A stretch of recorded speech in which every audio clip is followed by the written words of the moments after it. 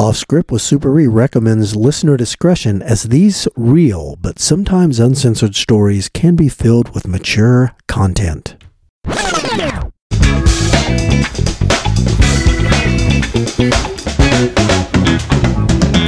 Hello everybody, Jay here with another Off Script with Super E. I'm sitting here with A-Train. A-Train, say something. Hi everybody, it's A-Train. How you doing? It's good to be back. And with us, as always, the star of our series, Super E. Super E, say something. Hope everybody has a good holiday weekend. Right on. So, I guarantee you've got something great on board, so let's go ahead and launch right into it. Super E, tell us a tale.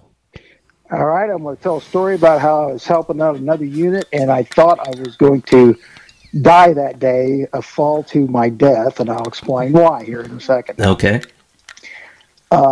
We had a triple homicide about 13 years ago, and they were trying to get information on who did it and any type of evidence of where the guns were, anything like that. And so there's a special unit that tracks down possible homicide suspects or robbery suspects. And they had been trying to get some drug buys in an area on the north side of downtown, and they weren't having any luck. They had one guy driving around the day before for like 3 or 4 hours, and nobody would even look at him. And so the sergeant in that unit asked me if I knew any of informants that I worked with who could do it. And I said, well, I can do it. And he was like, well, no, we already had a policeman try to do it, and they weren't able to get anything done. I said, well, we can use my informant, but can I try too? Because I think I've got an idea of how to get it done. Did the sergeant know who you were? That you were Super E? Yeah, he knew who I was, but I guess from trying the day before for like 3 or 4 hours, he said, with no luck with the police officer, he thought, well, no way undercover policeman is going to be able to do it. These guys are just too smart, wise guys standing on the corners. And knowing what we know, why on earth did they not just come to you first? I mean, for goodness sakes, you're Super E and everybody knows it. I don't know. I guess they hadn't read my press clippings that my mom carries with her all the time. But anyways, so I said, yeah, I can. And it was somebody that me and E-Train worked with. He always did a real good job. So I said, we got this guy that can help. He was good informant, wasn't he? Yes, he was. And so anyway, I said, yeah, he can show up there at the meeting location, but let me try to do it because I got an idea that I think I can get into. And they're very skeptical, but they said, okay, you can do it. So I called A-Train's guy that we worked with, and he said, yeah, I'll be there at 3 o'clock. And so then what I did was I called up one of the female informants that would assist me, and I said, do you have a valid driver's license and insurance? It's a good question. She goes, yes, I do. She goes, yes, I do. I said, do you think you'd be able to drive a 70 Plymouth Sport Fury with a 383 Commando 4-barrel Magnum? And she was like, I don't know, but I'll give it a try. I said, because I got a plan. And I said, I need you to dress a certain way. And she goes, what way is that? I said, very attractive, hot, yet skanky. So it'd be skanky hot. Okay. And she goes, well, I don't know how. I said, reach in your closet and grab some. She goes, okay. So the next day, she also had a driver's license, like I said, and she met us there in her car. So we got me, her, A-Train's guy, and then these guys from this unit that try to track down homicide suspects and get cases on. Right. So I told them, hey, here's A-Train's guy. He can help you. I said, where are the guys selling dope at on the corner? And they told me the street location.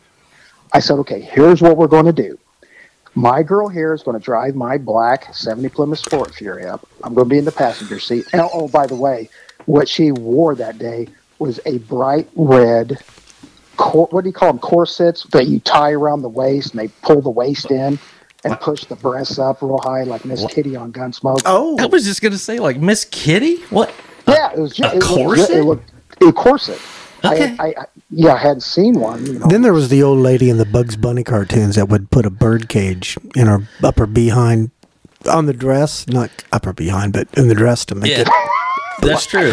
That's got another name. Yeah, I don't know where busset? Jay's going with that. I don't either. I just had a visual. I Okay. couldn't help it. So you're out there. You're out there with my informant and Miss Kitty. Yeah, Miss Kitty. Yeah, all right. And so what they did was they divided that unit up to do surveillance. They were going to go. A-Train's guy was going to go into the McDonald's and see if in the parking lot there, if somebody was selling any open air cocaine in that parking lot because they had complaints there. Okay. And then I was going to go by this apartment building at the intersection of the busy road. And there's supposed to be about 10 guys standing there, open air drug dealing, lookouts, the whole thing. Okay. So I get my girl, she gets behind, she turns that car on and it rumbles to life. And she was like, oh my God. But she was able to drive it. And I said, just drive it right up to him. And I knew when I left that the guys in the other unit were thinking, oh, he's no way he's going to be able to make it by. As soon as we drove that cool-ass old car right up to the corner, the first thing the guys did as I got out of the car and I was pretending like I was checking the battery cable, they come running up to the car. They go, man, what year car is this? And I'm telling them it's 1970. Kind of motor it is. And they're talking to me. And then they look at the girl driving and they go, and for some reason they gave me a nickname like Baby Boy or something. They go, what's up with the girl, Baby Boy? And I said, well, she just got fired from the strip joint. And she's wanting to get high, but I'm afraid she's going to want to go do some heroin. And I don't think that's. They said, "Oh, that heroin's bad for you." You know, Baby Boy, what you need? I go, "What's that?" You need some crack cocaine. I go, "I do. It's much better than that heroin." I go, "Where do I get this crack cocaine?" And he goes, "You, Baby Boy, follow me, and we're going to go behind this apartment building across the street." And so I looked at the girl driving the car, and I said, "Stay here with my car. Don't go anywhere."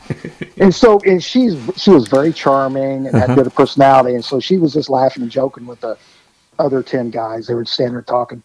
So I go across the street, and the whole time I'm going behind this building, my brain's thinking, okay, somebody's going to be waiting on me with a gun or something like that. Sure. And, of course, I don't have a gun on me that I can get to because I'm wearing shorts, wife beater, and work boots, and there's no place you can hide that. Right.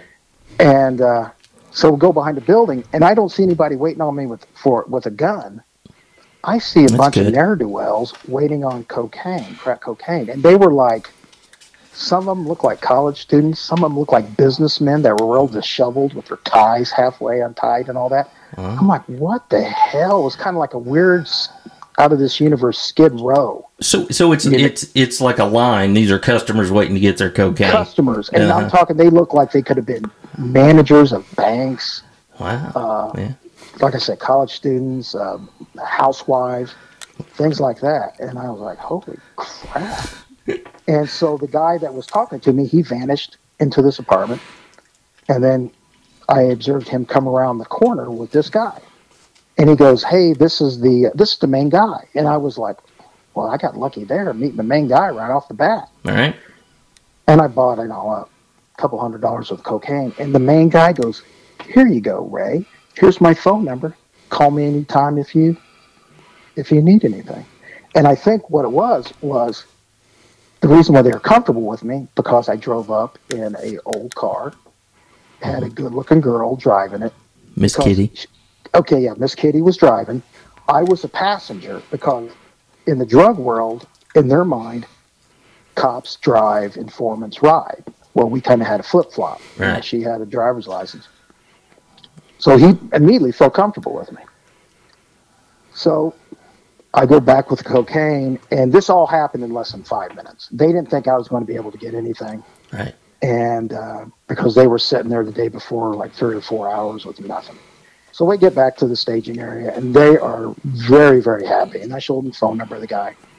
And they asked me, can you go back tomorrow by yourself and make another buy off the guy?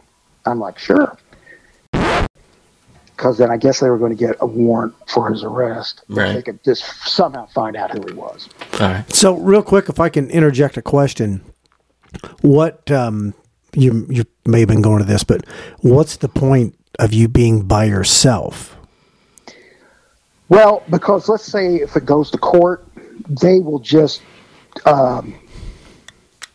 charge him. They don't want to have to call any informants in for anything. Right. So they want me to be solely by myself, and I'm the only one who's going to testify. That's what they're trying to do that way. See, that's awesome. That's what the listeners probably were looking for with something like that. That's perfect. Right. So we wanted to get everybody out of it we don't need in the courtroom. So the next day we meet at the staging area, and I called the guy on the phone, and he goes, "Yeah, come on over." He goes, "Yeah, I can help you out. Come on over." I'm like, "All right, thanks, man."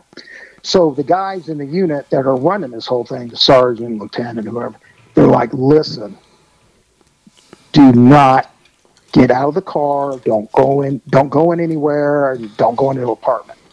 And they said this about 10 times because they were worried that, if I went in somewhere, I could be robbed, shot, stabbed, whatever, just left for dead. I'm like, okay. I will not get out of the car. I won't go anywhere. So I'm pulling up, and the guys, his minions, see my car, recognize it. They're flagging me down, and they're waving me into a special driveway to park my car because they don't want anything to happen to it. Wow. They said, like a valet service. Yeah, it is like a valet, exactly. Well, it's pull over here, baby boy. Park Valet right here. dope We're going to man. watch your car for you. And then I said, hey, can the dude come out here? And they go, no, he's not coming out. I said, well, I really should. I should. I don't want to go in there because I'm not from around here, guys. Come on, I got money on me. Mm-hmm. And they go, well, he's not going to come out. And I said, well, then I think I have to go. And the guy, he was like a car salesman, didn't break character or give up or anything. He just said like, no, you can leave if you want, baby boy, because he ain't coming out of the apartment. And you know what? It was one of these things where you're like, damn it. You want to get the buy because then this is going to help solve the murders. And I was like, I made a decision right then. I was like, fuck it, I'm going in. Right. And they had put a transmitting device on me. Uh-huh. And again, I'm just wearing like a tank top, shorts. So that transmitting device, which has batteries, is in a very sensitive area. Was it heating up on? It was heating up. And I was smelling things searing. So I'm going in. So I follow the dude. We go into the apartment building. It had 5 floors, and the guy lived on the top floor, of course. So we're walking up the steps, and I got to let the guys know where I'm at and what's happening. Right. And so I'm like going, oh man, this 5 flights of stairs is killing me. 5 flights of stairs to make sure they heard it. Nice. And I'm following the guy, and then he goes up to this door, and he does like a secret knock, and the door opens up. Can you describe the knock, or where you can knock? Can you do this? It was like knock, knock, knock, knock, knock, knock, kind of a universal secret knock. That sort of thing. That is so original. Yeah, he fooled everybody. And the door opens up, and there's 2 gigantic dudes standing there looking at me like they're extremely suspicious. And they both have guns on them. And I'm like, holy shit. I was kind of regretting my decision to get out of my car right then. Yeah. And I was thinking, oh, God. I'm looking at these 2 guys with these guns, and their arms folded, just staring down at me like they want to murder me. Mm-hmm. And then the guy that led me in there, he goes, hey, man, baby boy's here. And then I hear somebody rustling in the kind of like the kitchen area of this apartment.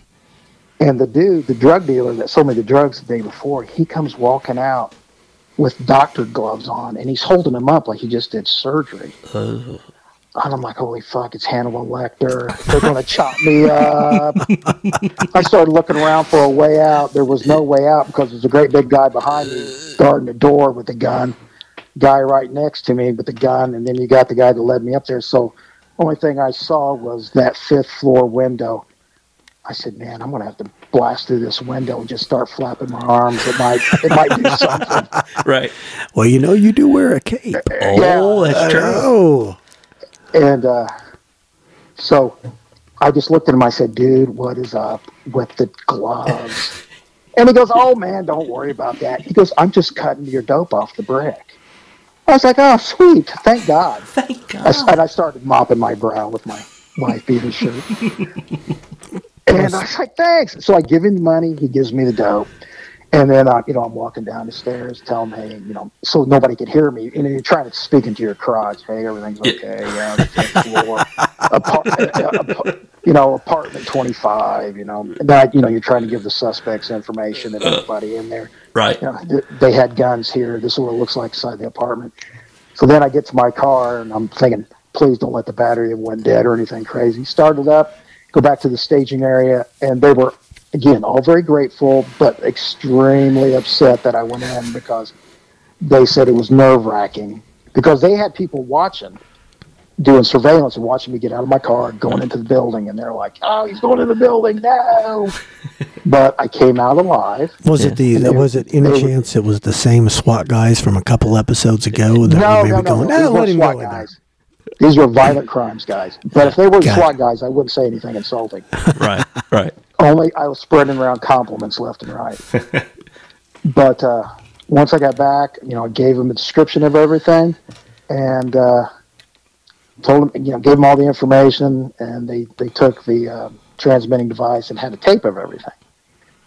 So I went on my way and completely forgot about it. I went back to doing what I do, and then I found out later on that they were able to do a search warrant on that guy, make an arrest, and then they were able to get information from the people that were in the apartment of where the weapons were hidden that murdered the 3 victims. Yeah. And it helped solve the case and make arrests. Oh, fantastic! I didn't even think about it. Didn't know anything about it. And then I just happened to be walking through where homicide was, because a lot of times they would ask me to go try to find if a suspect lived in this area, or if I saw somebody that looked like this in the area. I just give them somebody's information. I was walking past all the pictures where they have investigators of the month. And I was thinking, what? They never have any undercover guys up here. It's always, this investigator saved money on number 2 pencils for last month. Investigator of the month. I said, why can't they put an undercover guy on here? Yeah. I look over, and there I was. Oh, this was in August. And then I strolled down to where June investigator of the month was. And it was me. The sergeant put my name in for doing a good job. And they made me, I didn't even know it. Had no clue. I was extremely happy that I was able to solve that homicide. Is that kind of how it was when you walked in the office like this? What's that? Super E! Oh, no, nobody did that. Oh, okay. All right. I'm back at the office where I work, nobody knew anything about it. Well, so. But you know what? That's the way you operated, wasn't it? You just did stuff and... Yeah, because then you moved on to whatever the other problem that needed to be solved. You just moved on to the next one. Right. Well, I certainly hope that you were on the 3rd floor for a good thing when you noticed that, because I can't imagine you being up on that floor just to say hello. Well, it was to give information about they wanted me to look for some possible witness to a homicide that's on the street. Gotcha. So, well, sometimes did they put your picture up? No, they put my picture up, yes. Oh, my gosh. It's the one, remember, where we'd have to get our pictures taken, and you'd walk in a pair of jeans and put on a suit and tie with a clip-on tie, and they take your picture, and then you take it off. You know what? I do remember there was a couple undercover guys that got that. I remember seeing where they had drawn a cartoon of the person, of the detective of the month, and put him in there. Well, because sometimes it's not supposed to be public access, but sometimes the public accesses it. And used to, the media would go right up there and do interviews with the homicide guys. They don't do that anymore, but used to be they'd be right up there doing it, so I could just see the background. There's Super E. There's Super E. Yeah, exactly. Because who was taken up there? Homicide suspect. Right. On the wall. Hey, that's Baby Boy. Yeah. There's Baby Boy. That son of a bitch. Yep. And then they would say the proverbial, which we all know. They always say, "Man, I knew you was the police." I knew you was the police. Yep. Yeah, I used to get we used to get that from the hookers all the time. Yep. I knew you was the police, and I would say, "Man, you are a genius Yep. for knowing I was the police and offering to perform sex for money, so you go straight to jail." Right. A-Train and I went through that all the time. We get somebody in the interview room. Inevitably, after some work we had done, the first thing they do look at us. I knew you guys were cops.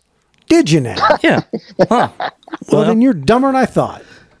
Hey, Super E. So, all right, when you're up on that 5th floor, you got all those guys around you with guns, and then the dude walks out with I'm assuming they were rubber surgical gloves? Yes. Okay. What were you feeling right there when you saw I that? was feeling like I was going to shit my pants and launch myself out the window. Yeah. But I was thinking, oh man, hitting the ground with a pants full of shit would be embarrassing. Yeah, So I try to maintain control. Right. And, basically in that situation, my brain was thinking 1,000 things at one time. It was, because this is what all undercover guys do and uniform guys when they're on the street, when they're in a situation. I had to stay in character as somebody buying drugs, but I had to be thinking to myself, okay, where's all my potential threats coming from? Where's my escape route? Can I turn around and punch that big dude right in the mouth and get through that door? No, I have to get the element of surprise on him. Because the 5th floor window escape route really isn't a good one. No, Yeah, that had a very unhappy ending at the ground. Yes. So I was definitely, what I was thinking was, I'm going to have to somehow take the guy behind me by surprise and try to get him out of the way and get down that door as quick as possible, because you just can't stand there and get shot. You've got to react, but you also got to stay calm, because, you don't want to go to the worst conclusion and act on that. You got to let it play out a little bit. Okay, this guy's got doctor gloves on. Find out why. And he goes, don't worry about it, man. I'm just cutting your stuff off the brick. Reasonable explanation. There you go. Yeah, and I was like, oh man, we're cool. Right. But still, you're on high alert, because you don't know what's going to happen. And this guy's on high alert because guess what? He's got a lot of cocaine in there, and there's guys out there that make a living off robbing drug dealers and guys who cook up crack cocaine. That's why he was paying 2 guys with guns to protect him.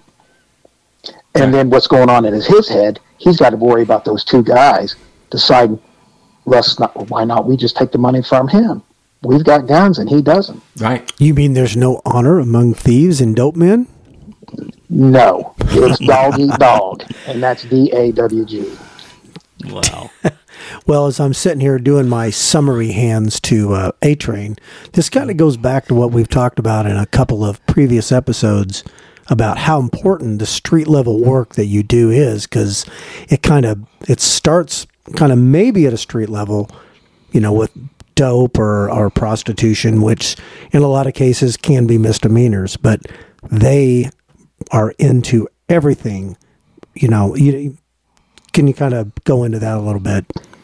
Yeah, because it's all like everything's connected.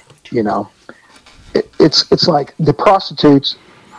They're out there, and what do they got to do? They got to buy dope from the dope man. Okay, the dope man that sells to them has their supplier. That dope man who's a little bit higher up, well, he's got competition.